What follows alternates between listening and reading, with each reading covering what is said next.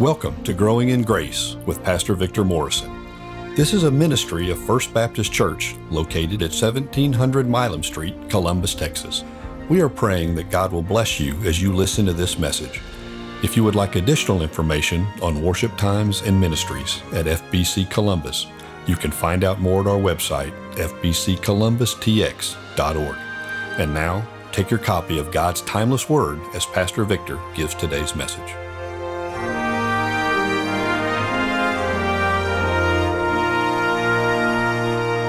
Well, good morning. Thank you so much for being here. We're going to look today in Galatians 5:16 through 18 about a certain battle. I wonder, which war would you say was the longest conflict known to mankind? I did a little bit of research this week, and it seemed like a lot of historians point to the Reconquista. It's Spanish for the reconquered wars. If the Battle of Covadonga in 718 would be the starting point, and then the Siege of Granada, this is not in South Texas, this is not Grenada, but anyway, in 1492, then what you would come up with is a period of 774 years. Now that is a long battle. It all started when the North African Muslims captured the Iberian Peninsula. And so the Spanish and the Portuguese Catholics tried to reclaim their territories. It must have been incredible to see just generation after generation just fighting over and over again. But you know what? I think there's a battle that's been going on longer. It's been going on at least for 6,000 years. It started with Adam and Eve, went to Cain and Abel, kept on going through the Tower of Babel and so forth. I believe it goes all the way back to Genesis 3, to Genesis 4, to Genesis 11.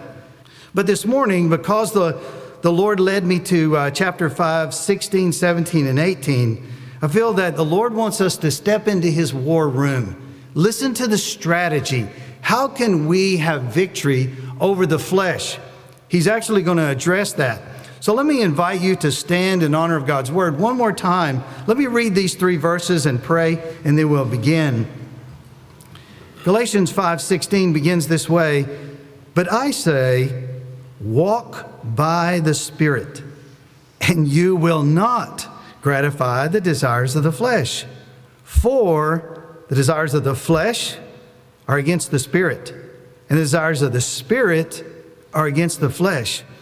For these are opposed to each other, to keep you from doing the things you want to do. But if you are led by the Spirit, you are not under the law." Let's ask the Lord to give us insight on an individual basis. Lord, I thank you so much for inspiring the Word of God. And so, Lord, now we're asking that your Holy Spirit would give us illumination, that as we read your living Word, that you would make it come alive with personal application. Lord, each one of us, we need to hear a fresh word from our Creator, from our Redeemer, those of us who know you as personal Lord and Savior. And for those that still do not know you as Lord and Savior yet, I pray today would be a turning point for them. And so we put it all into your hands and ask that you would speak to us. We're listening, Lord. In Jesus' name, amen. Thank you. You may be seated. These 3 verses introduce us to 4 truths that every believer needs to know. So I hope that you'll really listen up to what God has for us as we look at these verses. Rather than beginning with verse 16, if I may, I would like to begin with verse 17. Verse 17 begins by saying, "For the desires of the flesh are against the Spirit." Right off the bat, you can see that there's something not working right. God's wanting to go this way, and the flesh wants to go the opposite way. The flesh actually says, I don't want to go God's way. And so what you're going to see from the very beginning is this war with the flesh. War with the flesh. You see, when I talk about the flesh, I'm not talking about our human body that God made and gifted us with. There's nothing wrong there with the body, but I'm referring to the sinful nature that always wants to make everything about self. rather than saying, I want God's will to be done in my life. The first glimpse of the war with the flesh, of course, can go all the way back to Genesis 4, verses 3 through 7. Sin's desire, God tried to tell Cain, was to rule over you. You know, Satan wants to work in such a way in our lives that we give in to that flesh, to that voice that always says, it's all about me. I want to have my will done, not someone else ruling over me. A friend of mine in our church that's a mentor to me has let me borrow some books by Bill Bright. He used to be the leader of Campus Crusade for Christ. Now it's known as Cru. But he come up with a diagram of what he called the self-directed life. The self-directed life. If you look at that diagram on the screen there, you'll see there's like a chair. Let's call that chair the throne of your life, the control center of your life. Notice what is on the throne. It's a big S. Let's say that the S stands for self, so that you are directing your own life. But notice where Christ is. The cross is not in life. The life is represented by the circle. And so Christ is outside of your life. And so all the different things in your life, all those dots, they're being directed not by Christ, but by yourself. You're in charge of your own life, and you're just making all the decisions. You don't care what the Word of God says or what anyone else says. And so what happens is when you have a family full of self-centered, self-directed people, when you have a society full of self-centered, self-directed people, guess what happens? Disharmony, frustration, anger. There's all kinds of things that happen whenever self is in charge. You know, in 1 Corinthians verse 2 and verse 14, the Apostle Paul says this kind of person is like in our natural state, a natural man, natural woman, natural person, because it's just natural. Our sin nature says, I'm in charge, not God. I'm controlling things here. As a matter of fact, Peter, in 1 Peter chapter 2, verse 11, you know what he said about the flesh? He said that the flesh wages war against our soul. The flesh wages war against our soul. So have you ever felt that? That it's like this tug of war going on in your life. Well, what happens is whenever we're still without Christ, then definitely the flesh, the self-centered, fallen nature is always going to be in charge. But I want to introduce you to something as we transition to the next point. Titus is an interesting book. It's not very long, but in Titus chapter 3, verses 3 through 7, you're going to see when the war with the flesh begins to change. Listen to Paul as he writes. I mean, this could be my testimony. I came to know Christ whenever I was a freshman at the University of Memphis. And my life is very much depicted by Titus chapter 3 and verse 3. Listen to what it says. For we ourselves were once foolish, disobedient, led astray, slaves to various passions and pleasures, passing our days in malice and envy, hated by others and hating one another. I'm sorry to say, but I want to say it transparently and truthfully. That's the way I was. When I was at Memphis, at the University of Memphis, that's the way I lived. I lived for myself. Self was on the throne, and that's the way that everything was going. But then one day, all of that changed in January of 1979. Some of you weren't even born in 1970. Trust me, there was a day called 1979. But let's go to verse 4 of Titus 3, because this is when everything changed for me, and everything will change in that war for you. But when the goodness and loving kindness of God our Savior appeared, He saved us. That word means rescued. He rescued us. He saved us. Not because of works done by us in righteousness, but according to His own mercy, by the washing of regeneration and renewal of the Holy Spirit, whom He poured out on us richly through Jesus Christ our Savior, so that being justified by His grace, we might become heirs according to the hope of eternal life. See, that's when it all changed for me, and it can change for you. For many in our congregation, that's where it all changed for them. Whenever we said, you know what, this is the way I've always been living. I've always been losing this battle. Feel like I always do the wrong thing. My life is so mangled from all these bad choices that I've made. But all of that can change whenever you realize that God, when He sent Jesus for you and for me, He came in mercy. He came in grace. He didn't come to fight you. He didn't come against you. God came because He loves you. He went to the cross to pay the price for our sins so that we could be welcomed into His family. And whenever we repent of sin and put our faith and trust in what He did for us, you know what He does? He says, you know what? You're not going to be alone. I'm going to, it says in Titus, pour out the Holy Spirit. He will now empower you and strengthen you for all that God will expect from your life.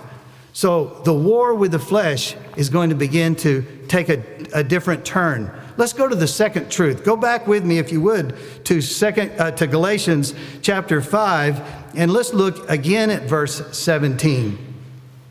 It goes on to say, for the desires of the flesh are against the Spirit, and the desires of the Spirit are against the flesh, for these are opposed to each other.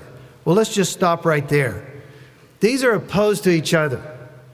Then listen to what he says, to keep you from doing the things you want to do. So you see what it's like. God now somebody has asked Jesus to be their Lord and Savior. But here's what's happening. Instead of following Jesus and letting Him be Lord of their lives, instead of the Holy Spirit being free to fill them and work in power in their lives, you know what's happening? Self is back on the throne again.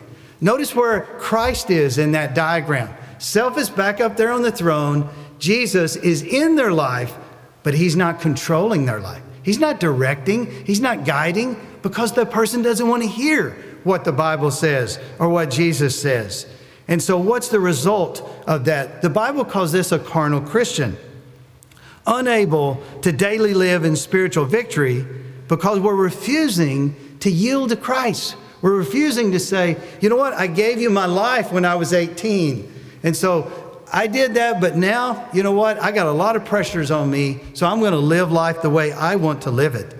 And so what happens is there's this spiritual draw. It's like God is not getting His way in our life, but then we can't really go just like any direction we want to, because the Holy Spirit now is saying, you're kidding. You're not going to do that now that you're a Christian. So the carnal Christian, this person's miserable because they're being pulled in both directions. God's saying this way. The flesh is saying this way.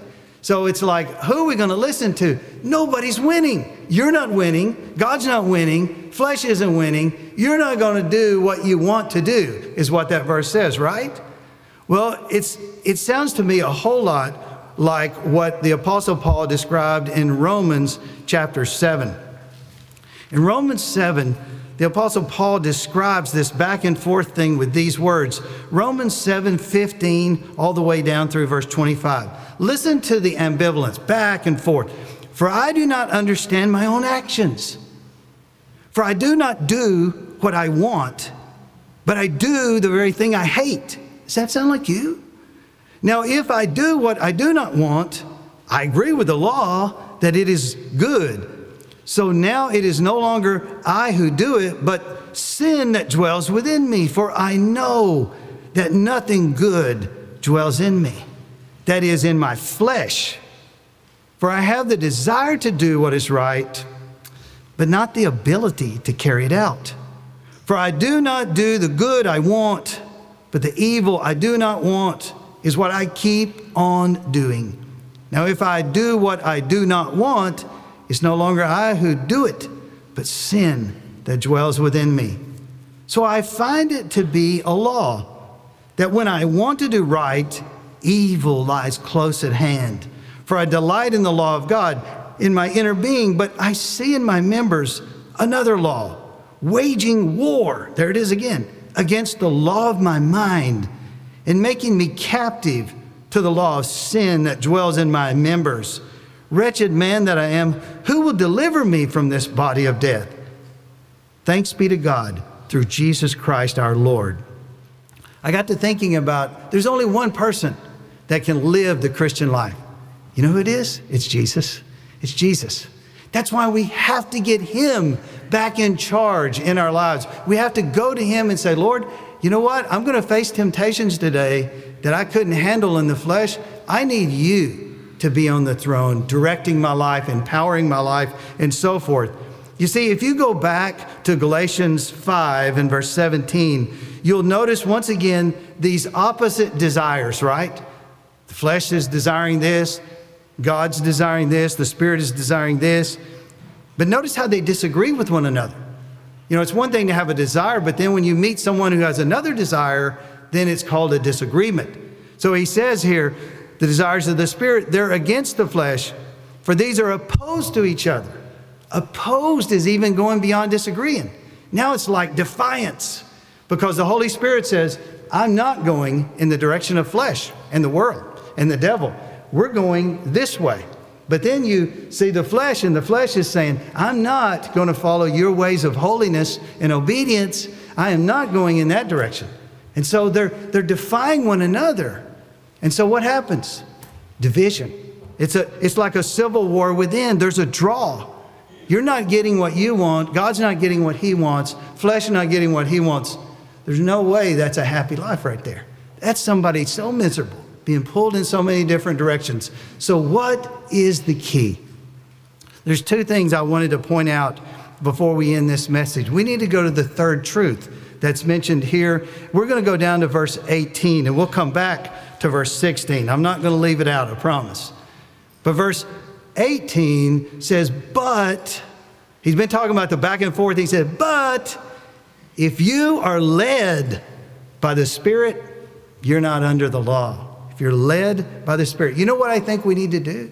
When somebody else is going to be in charge of your life, somebody else is going to lead your life, you know what I would call it? Waving the white flag. You wave the white flag. You raise the white flag. It's an international symbol of surrender. Some say it may date back to the Eastern Han dynasty in China back in AD 25. That's way back there.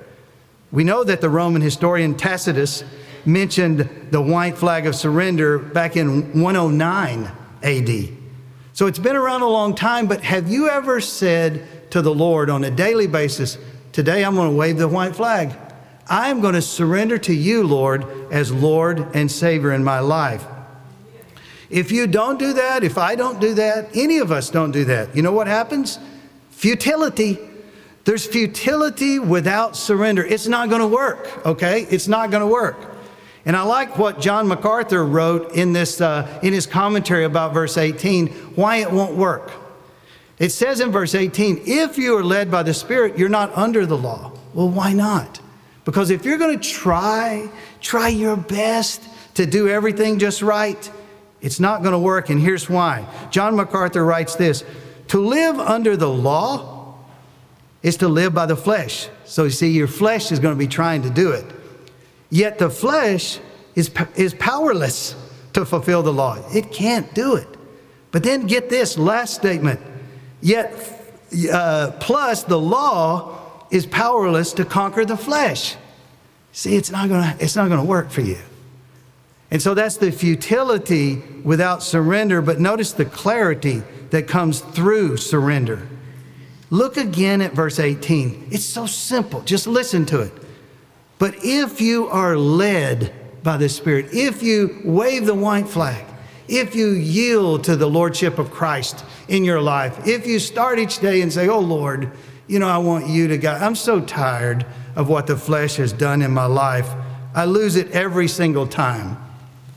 There's another really good cross-reference here that's found in Romans chapter 6. In Romans chapter 6, here's what he says in verse 12. Let not sin therefore reign in your mortal body. Don't let sin or self get back up there on the throne of your life and reign. Let not sin therefore reign in your mortal body to make you obey its passions. Do not present your members to sin as instruments for unrighteousness. Here comes the key. But present yourselves to God as those who have been brought from death to life, and your members to God as instruments for righteousness. For sin will have no dominion over you, since you're not under law, but under grace.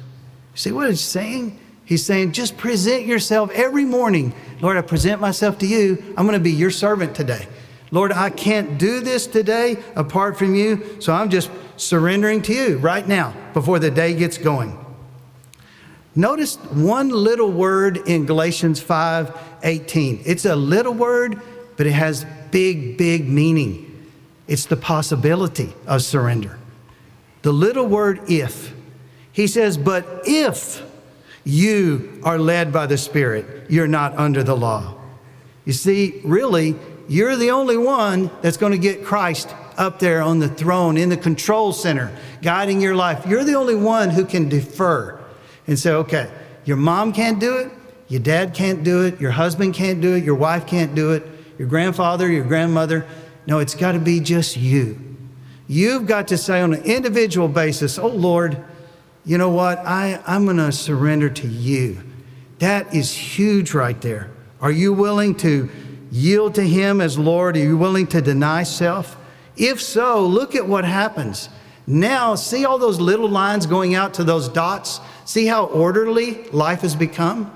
All because Christ now is on the throne directing all of your life, all of your attitudes, your relationships, your words, the way you go to work each and every day.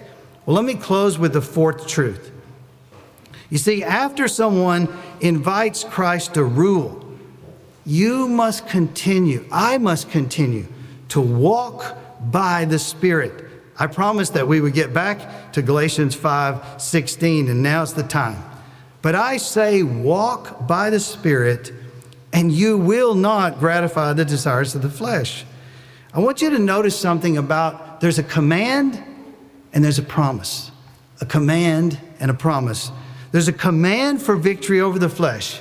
It's a present imperative. What it means is you need to keep on doing this. So when he says, but I say walk by the Spirit, you know what he's really saying? Keep on walking by the Spirit. Not just, you accepted Christ when you were 18. You accepted Christ when you were 10. And back then you started walking by the Spirit, but then you stopped. So you have to say, okay, Lord, I'm going to yield the throne to you. And every day now, I want to walk by the Holy Spirit. That is the command if we want victory. And notice, once again, these little words, the little preposition by, it's so important because what it means is not in the Spirit. That would mean you're going to decide if any given day you are in or out. You're going to walk by the Spirit. And what he means is you're going to do it not by your strength, not by your might, but by the power of the Holy Spirit. So I'm going to walk by the Spirit. God's going to give me the strength to obey him as I lean upon him. And then notice what he says here. There's this promise of victory over the flesh. And I thought about the difference between this command and this promise. And I thought about this dependence on God. When I was in Ethiopia and sharing along the street one day, it was just an old dirt road, and we had a crowd gathered there. My translator was translating for me. I had a fence behind me, so I'm standing at a fence. And because I dehydrated, make sure you keep hydrated, okay? I had dehydrated, and I just began to feel dizzy. I began to feel weak, like I was going out. And I was preaching about how the Apostle Paul, on the road to Damascus, yielded his life to Christ. And I said, the Apostle Paul yielded his life to Christ. And I said, my translator is going to tell you exactly how that happened. I just slid down the fence like that. I had a seat. I never went out, but I was right there on the edge. But you know what happened after they led them to Christ and so forth? I had one Ethiopian brother in Christ get under my right arm, and another Ethiopian brother in Christ got under my left arm. And those two guys helped me walk back to the van. You see, the command to walk by the Spirit is not on your own. It's not in your strength or my strength. We're kind of like I was that day. I had to have strength in order to get back to that van. And so we need strength. But then the promise if you'll do that, if you'll walk with the Lord, you'll yield to Him, you'll say, okay, I'm going to obey Him, I'm going to depend on Him, then you're given and I'm given an incredible promise. You won't believe what it says in the original Greek here. It says, but I say, keep on walking by the Spirit, and you will not, you know what the word is? You will never gratify the desires of the flesh. You see, whenever we give in to the flesh, don't blame that on God. It's not God's fault. We have sufficient strength and power to obey Christ every single day. The problem is we're not leaning on Him, because we have a promise here that says, if I will walk by the Spirit every single day, then I'm not going to gratify the desires of the flesh. That is so powerful. That's something that the flesh can't do. That's something only the Holy Spirit can do. Will you let Jesus Christ be the Lord of your life? Will you put Him back on that throne if you've put something else, someone else up there on that throne? I want us to close with an invitation. I'll invite our musicians, if they would come back, to prepare to lead us in this closing song. But what we do during this song is I stand down front. If there's some decision, maybe you'd say, you know what? I'm like the natural man. Christ is on the outside. He's not in my life. We can pray with you about that. Or maybe you would say, no, I'm like the carnal Christian. I know I'm a Christian, but Jesus is not Lord of my life. So definitely we could pray about that and see how you can get Christ back in the center of your life where He's directing it. But maybe you'd say, no, He is in charge of my life. And so I pray today's message only strengthened you. So why don't you pray for others as we go through this invitation? Let's stand together and let me lead us in a prayer. Lord, we just wanted to give those that are gathered here this morning an opportunity to respond. There may be someone in this room that's still without Christ. They need to turn from sin. They need to say, I'm tired of running things. I want Jesus to be Lord. And so I'm willing to trust Him as my Lord and Savior. Follow Him until my last breath. Others may say, Christ is in my life, but to be honest, other things have taken first place. Jesus is not telling me what to do. I'm listening to crowds. I'm listening to social media. I'm deciding. Someone else is deciding my future and my life. Lord, it's miserable, I know. Would you help them lay their burden down and reestablish the fact that Christ wants to guide them? Guide them in growing to be more like Him. Guide them in glorifying God.